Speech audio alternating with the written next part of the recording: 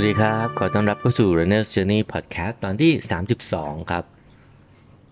เราก็กลับมาพบกันนะฮะ3วันหลังจากที่ลงตอนล่าสุดตอนที่31ไปแล้วเรื่องของการซ้อม100 โลกับพี่ณนะฮะใช่ไหม31เนาะน่าจะใช่ก็ใครที่ยังไม่ได้เคยไปฟังตอนแรกๆก็ลองย้อนไปฟังนะฮะมีไล่มาตั้งแต่การซ้อมไอรอนแมนทำยังไงบ้างแล้วก็ไปคุยกับคนนู้นคนนี้นะฮะไปคุยกับน้องตูนนะฮะหมูบินที่เชียงใหม่นะฮะประกอบแล้วก็คุยประสบการณ์กระดูกแตกอันนี้ก็เป็นอุทาหรณ์ให้ได้ดีว่าไปทำยังไงมาไปจนทุกวันนี้ก็ยังไม่หายนะฮะตั้งแต่1 พฤษภามิถุนายนกรกฎาคมสิงหานี่ก็จะครบ3-4 เดือนละแล้วก็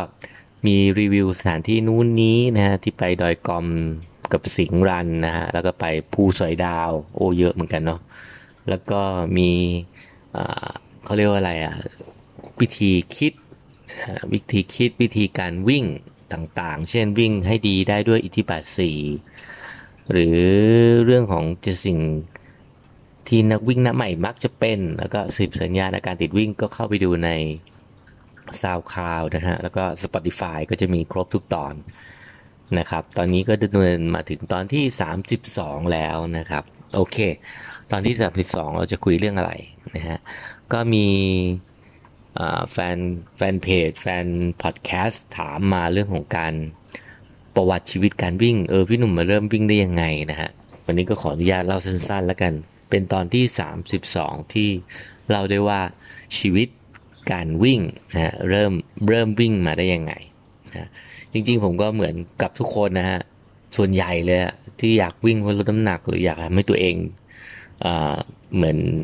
เคารพตัวเองมากขึ้นนะฮะเมื่อก่อนนี้ก็กินเหล้ากินเบียร์เละเทะฮะเละเทะชีวิตของคนโปรดักชันนะคือเมื่อก่อนทำรายการโทรทัศน์นะดูหลายรายการก็มีทั้งเกมโชว์วาไรตี้ข่าวแล้วก็อะไรรายการเพลงรายการเนี้ยคืออยู่กับวงการเพลงวงการทีวีมา20 20กว่าปีอะนะฮะก็ชีวิตของคน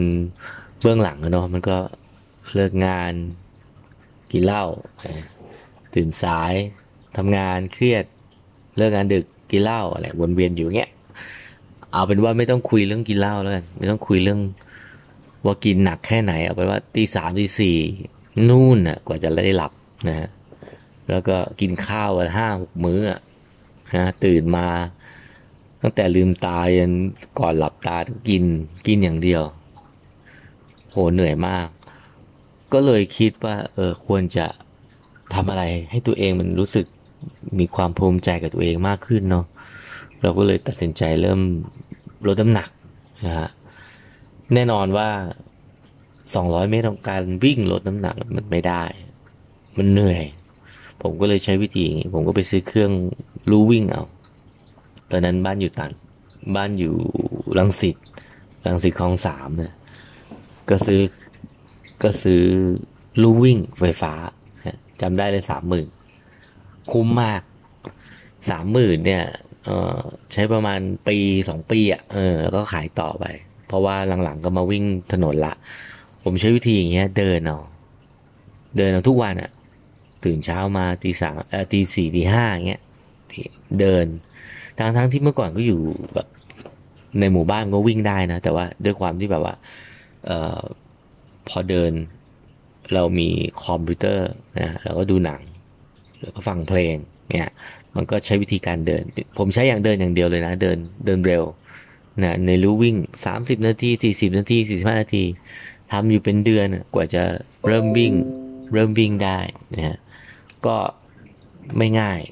แต่ก็ใช้วิธีการทำให้มันเพลินด้วยกันดูทีวีดูคลิปดูวิดีโอเมื่อก่อน YouTube ก็ยังไม่ค่อยมีอะไรมากก็อาจจะแบบจริงๆก็มีนะแต่ว่าส่วนใหญ่ก็ฟังเพลงนะปี 12นะก็เริ่มไปออกงานจริงๆก็เดินอยู่ประมาณสัก3 เดือนแล้วก็ปี 12ก็เริ่มไปออกงานลงงานเมื่อก่อนก็ติดงานวิ่งอะลงทุกเสาร์อาทิตย์ ถ้ามีเสาร์ก็ลงเสาร์มีอาทิตย์ก็ลงอาทิตย์บางทีก็ลงทั้งเสาร์ทั้งอาทิตย์นะฮะทีนี้ระหว่างนั้นก็ฟิกเกียร์กำลังเป็นเทรนด์ที่ทำงานก็ขี่ฟิกเกียร์ผมก็ซื้อฟิกเกียร์จำได้ว่าเป็นของเนเธอร์แลนด์มั้งนำเข้าก็เป็นฟิกเกียร์ที่พาให้ตัวเองเข้ามาสู่ในวังวนของจักรยานตอนนั้นก็บ้าจักรยานมากมี1 คันมีฟิกเกียร์ละแล้วก็มีเสือหมอบนะพอมีเสือหมอบละก็มีรถแบบขี่ไปใจตลาดมีเสือหมอบคันที่1ก็มีเสือหมอบที่2ให้ยืมมาอีกคันหนึ่งเอาเฟืองมาเปลี่ยนอุปกรณ์อะไรตอนนั้นมีจักรยานอยู่รวมจักรยานเด็กเล่นคันเล็กๆของลูกชายจักรยานพับจักรยานแม่บ้านจักรยานนู้นจักรยานนี้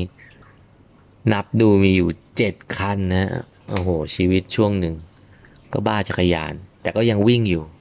ทีนี้กลับมาเรื่องของการลงงานวิ่ง เอ่อขออนุญาตไปเร็วๆเนาะมันเป็นเรื่องส่วนตัวในพอดแคสต์ก็น่าจะแบบสำหรับคนที่อยากฟังเนาะสำหรับคนที่ไม่อยากฟังก็สกิปข้ามไปได้นะอันนี้ทำให้สำหรับคนที่อยากไล่เรียงประวัติเนาะก็เริ่มวิ่งมาตั้งแต่ปี 12โรงงานวิ่งเนาะเอาเป็นว่าแต่ย้อนกลับไปก่อนหน้านั้น10 ปีได้ตอนสมัยเรียน10 กว่าปีนะก็ไปโรงงานวิ่งงานหนึ่งที่เปิดสะพานลอยฟ้าตรงข้ามรามคำแหงอะฮะอันนั้นไม่เคยวิ่งเลยนะแต่ทำไมอยู่ๆไปสมัครก็ไม่รู้เออก็ตื่นตี 4ไปเริ่มงานวิ่งตี 5เปิดสะพานไปเปิดสะพานให้เขาทำไมเขาไม่ต้องไปวิ่งก็เปิดเขาก็เปิดได้คือไม่เข้าใจว่าตอนนั้นเกิดอะไรขึ้นหรือว่ากำลังคลั่งวิ่งเนาะแต่ก็ไม่ได้วิ่งอะไรนะไม่ได้ซ้อมวิ่งด้วยซ้ำวิ่งในฟิตเนสจำได้วิ่งเพลนในฟิตเนส 4-5 โลเองแล้วก็ไปโรงงานวิ่งจำได้ว่าทรมานมากเหนื่อยมาก10 โลคือ10 โลเป็นอะไรที่แบบเหนื่อยมากไปวิ่งทำไมแต่ย้อนก่อนกลับไปหน้านั้นตอนเด็กอันนั้นก็เคยวิ่งเพราะว่าส่วนตัวก็เคยเป็นนักกีฬาของลงของตัวจังหวัดนะฮะเป็นนักกีฬาที่ประเภทที่แบบว่าคนเขาไม่เล่นกันนะยิมนาสติกเคยเล่นตั้งแต่ป. 5ป. 6ม. 1เนี่ยเล่นอยู่3 ปีเคยมาแข่ง ก่อนรุ่นอมรเทพแววแสงนิดหนึ่งไปแข่งแต่นั้นได้เหรียญทองแดงประเภททีมที่หัวหมากเนี่ยสเตเดียมอันนั้นคือสามยุคนะยุคที่วิ่งนะฮะยุคม.1ก็วิ่งเพราะว่าซ้อมกีฬาวิ่งว่ายน้ำเล่นยิมนะเอ่อมหาลัยก็ไปฟิตเนสนิดหน่อยแล้วก็ไปวิ่ง10 โลอันนั้นครั้งเดียวเหมือนจุดเล็กๆแล้วก็กลับมาหลังจากทำงานได้สักพักแล้วก็ชีวิตกินเหล้าตกลมก็กลับมาปี 12พอปี 13ก็มีฟิกเกียร์พอปี 14ก็เริ่มโรงงานวิ่งหนักคือเริ่มไปเทรลนะปี 14มกราเนี่ยจำได้จบเขาไม้แก้วมั้งเขาไม้แก้วมกรามั้งใช่แล้วก็ไปจบมาราธอนที่จอมบึง5 ชั่วโมงกว่าโหคือเหนื่อยมาก5 ชั่วโมงกว่า5 ชั่วโมงเท่าไหร่เนี่ยแหละจำไม่ได้คือวิ่งไกลสุด25 โลที่เขาไม้แก้วนั่นแหละในวีคนั้นในวีคก่อนหน้านั้นนั่นคือไกลสุดเนี่ยที่เคยวิ่งแล้วก็ถัดมาก็มาวิ่งซึ่งเป็นเรื่องที่บัดซบมากไม่ควรทำอย่างยิ่งเพราะฉะนั้นก็เลยเตือนหลายๆคนว่าอย่าเพิ่งใจหลอลงมาราธอนซึ่งก็ไม่มีใครฟังนะเหมือนผมไม่ฟังหลังจากนั้นก็ไปงานพฤษภามั้งไปงานวิ่งโคลัมเบียที่ไร่สับปะรดไปเจอนิกกี้นะน่าจะ15นะไม่ใช่สิ1414ไปเจอนิกกี้โอเค14จบมาราธอนเนาะที่จอมบึงแล้วกลางปีก็เจอนิกกี้เจอหนำนะเจอโปรหนำแล้วก็เข้าไปคุยนู่นนี่แล้วก็จับพลัดจับผลูก็ได้เป็นเพื่อนกันแล้วก็หนำก็ให้โปรแกรมซ้อมอ่าไตรกีฬามาแต่ก่อนหน้าที่จะเจอหนำเนี่ยก็รู้จักไตรกีฬาอยู่แล้วเพราะว่าช่วงนั้นบ้าวิ่งมากแล้วก็มีนาคมงานวิ่งเต็มหมดก็เลยไปลงที่อมรินทร์เอาท์ดอร์โรงงานไตรนะฮะเรียสปินต้องว่ายน้ำ750 เมตรคือว่ายไปประมาณ 300กว่าเมตรอะ375มั้งแล้วก็ว่ายกลับที่ชะอำนะฮะอมรินทร์เอาท์ดอร์จำได้เลยนั่นคืองานไตรงานแรกไม่เคยลงไตรมาก่อนในชีวิตแต่ว่าด้วยความที่เราว่ายน้ำตั้งแต่เด็กแล้วก็ห่างทิ้งมาแต่สกิลว่ายน้ำเราโอเคน่าจะเป็นสิ่งที่ดีที่สุดของการเล่นไตรเนาะว่ายน้ำโอเค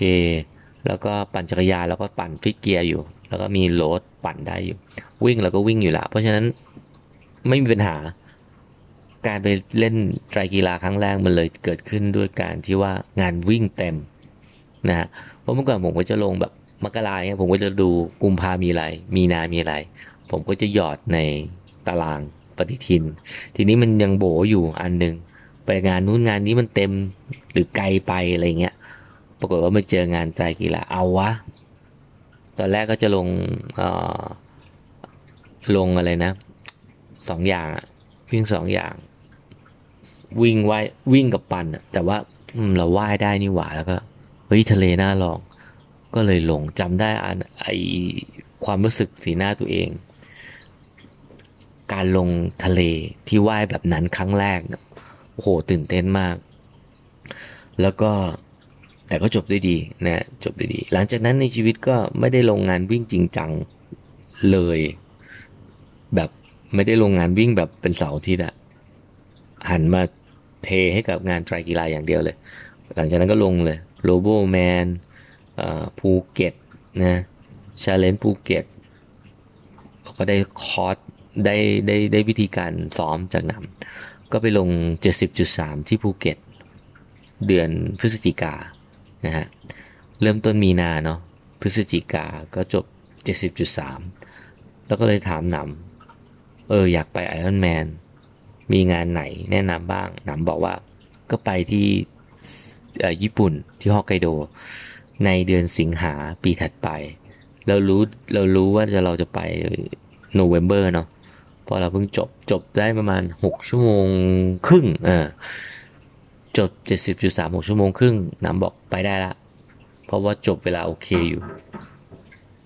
คำว่าเวลาโอเคก็คือ70.3ที่ภูเก็ตอะ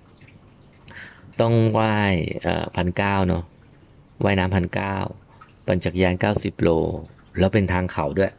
ก็ค่อนข้างยากแล้วก็ต้องมาวิ่งอีก21 โล